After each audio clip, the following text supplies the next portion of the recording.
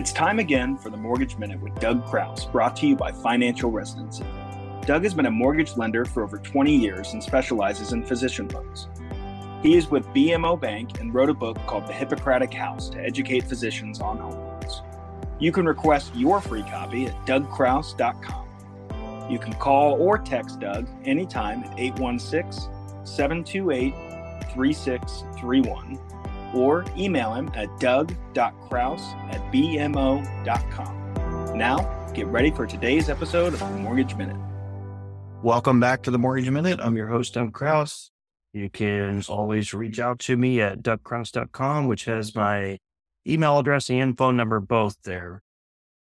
As always, feel free anytime to reach out and send me a competitor's quote if you just want somebody to take a quick look at it and tell you if it's fair.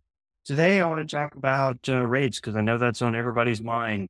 Fed held steady last time. We have another one coming up in November. Seems pretty likely the consensus is 70+% the Fed is not going to move rates again. So the outlook looks like we may have peaked out, and rates tend to lag behind what the Fed's done as far as, well, I should say the economy. They've lagged behind in the fact that inflation still looks like it's going, but I think the changes the Fed has made has finally taken hold to the point that consensus indicates that not going to see another rate increase in November. That being said, I already see personally signs of a recession coming that I don't think they're going to unwind rates as much as originally expected, but I think that rates are going to unwind sooner than expected. So I could see early spring already starting to see, combined with the fact that it's an election year, I could see rates coming back off of where we're at now, half to 3/4 of a point, maybe even as much as a full point by the end of 2024. But it doesn't help the pain at this point. It's just incredible when you think about it. $1 million loan at 7.5%. The principal and interest is almost $7,000, like $6,993 versus, say, people that got 3.25% year and a half ago or 2 years ago. That number's more like 43.60. So huge difference. And I run into it so much lately of buyers, I think, that are just really taken back with incomes in the 300,000 and 400,000 that are wanting to look at $1 million homes. And I have to tell them, it's like, look, with student loan debt and any kind of car payment, you don't qualify for $1.5 million anymore. I've always been, regardless of rate, I don't like to see anybody spending much more than 3 times income. You could certainly get away with that when rates were 3% qualifying. I mean, every situation's different. If you have no debt, then with 3% rates, you could probably qualify for close to 6 times your income.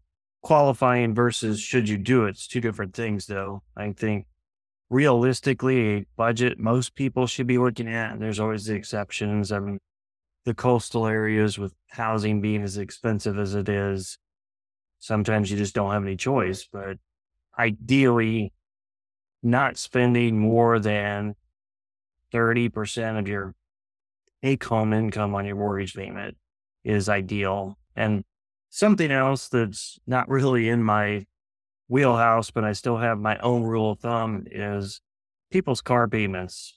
That has a big impact on buying a house. I mean, if you have a $700 car payment, that takes away $100,000 worth of your buying power. So I understand that a lot of you have deferred buying and need based on family growth through residency and training as you become an attending, and just, you don't have to live frugally through residency and med school, that at the point you get the income, you kind of want to have a nice car too. But ideally, if you can hold off buying the car till after you get the house, car loans are easy.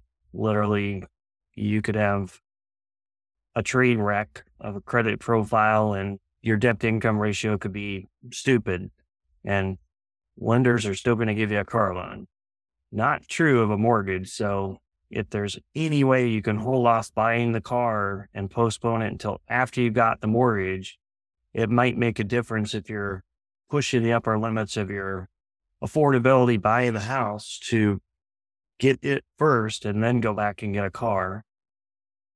Still don't like to see anybody over the actual 45% threshold that we allow on gross income, but do understand sometimes there's mitigating circumstances where people's income is not really what it looks like on paper to the underwriter, where maybe we qualify only one borrower's income because of credit score, and there's additional income in the household. So it's not really as bad as it looks, but a true debt to income ratio, if you're living over 45%, it's unfortunate. You're just working to live.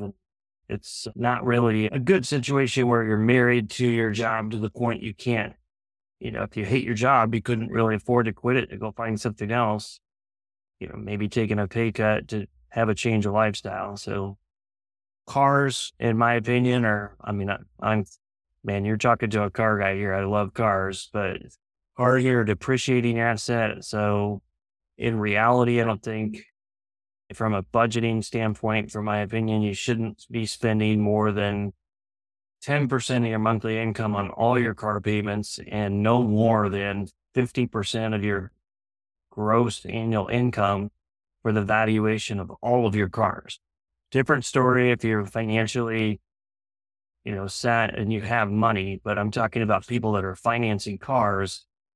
If you make $400,000, $200,000 is a lot of cars, and realistically, that's too much. It should be more like 30%, and that's 120,000, and that's not even 2 new cars anymore for a lot of the cars, but it is what it is. If you don't want to live to the point where you waiting on next paycheck to be able to pay next month's bills, then I think it's smart to budget accordingly. And I like the idea of no more than 10% of your take-home pay go towards your car payments. So anyway, that's my thoughts on where rates are headed and what's going to happen this November. I think they're going to sit as is. That seems to be the consensus of most of the experts. So time will tell here in a few weeks. Thanks for listening. Talk to you next time.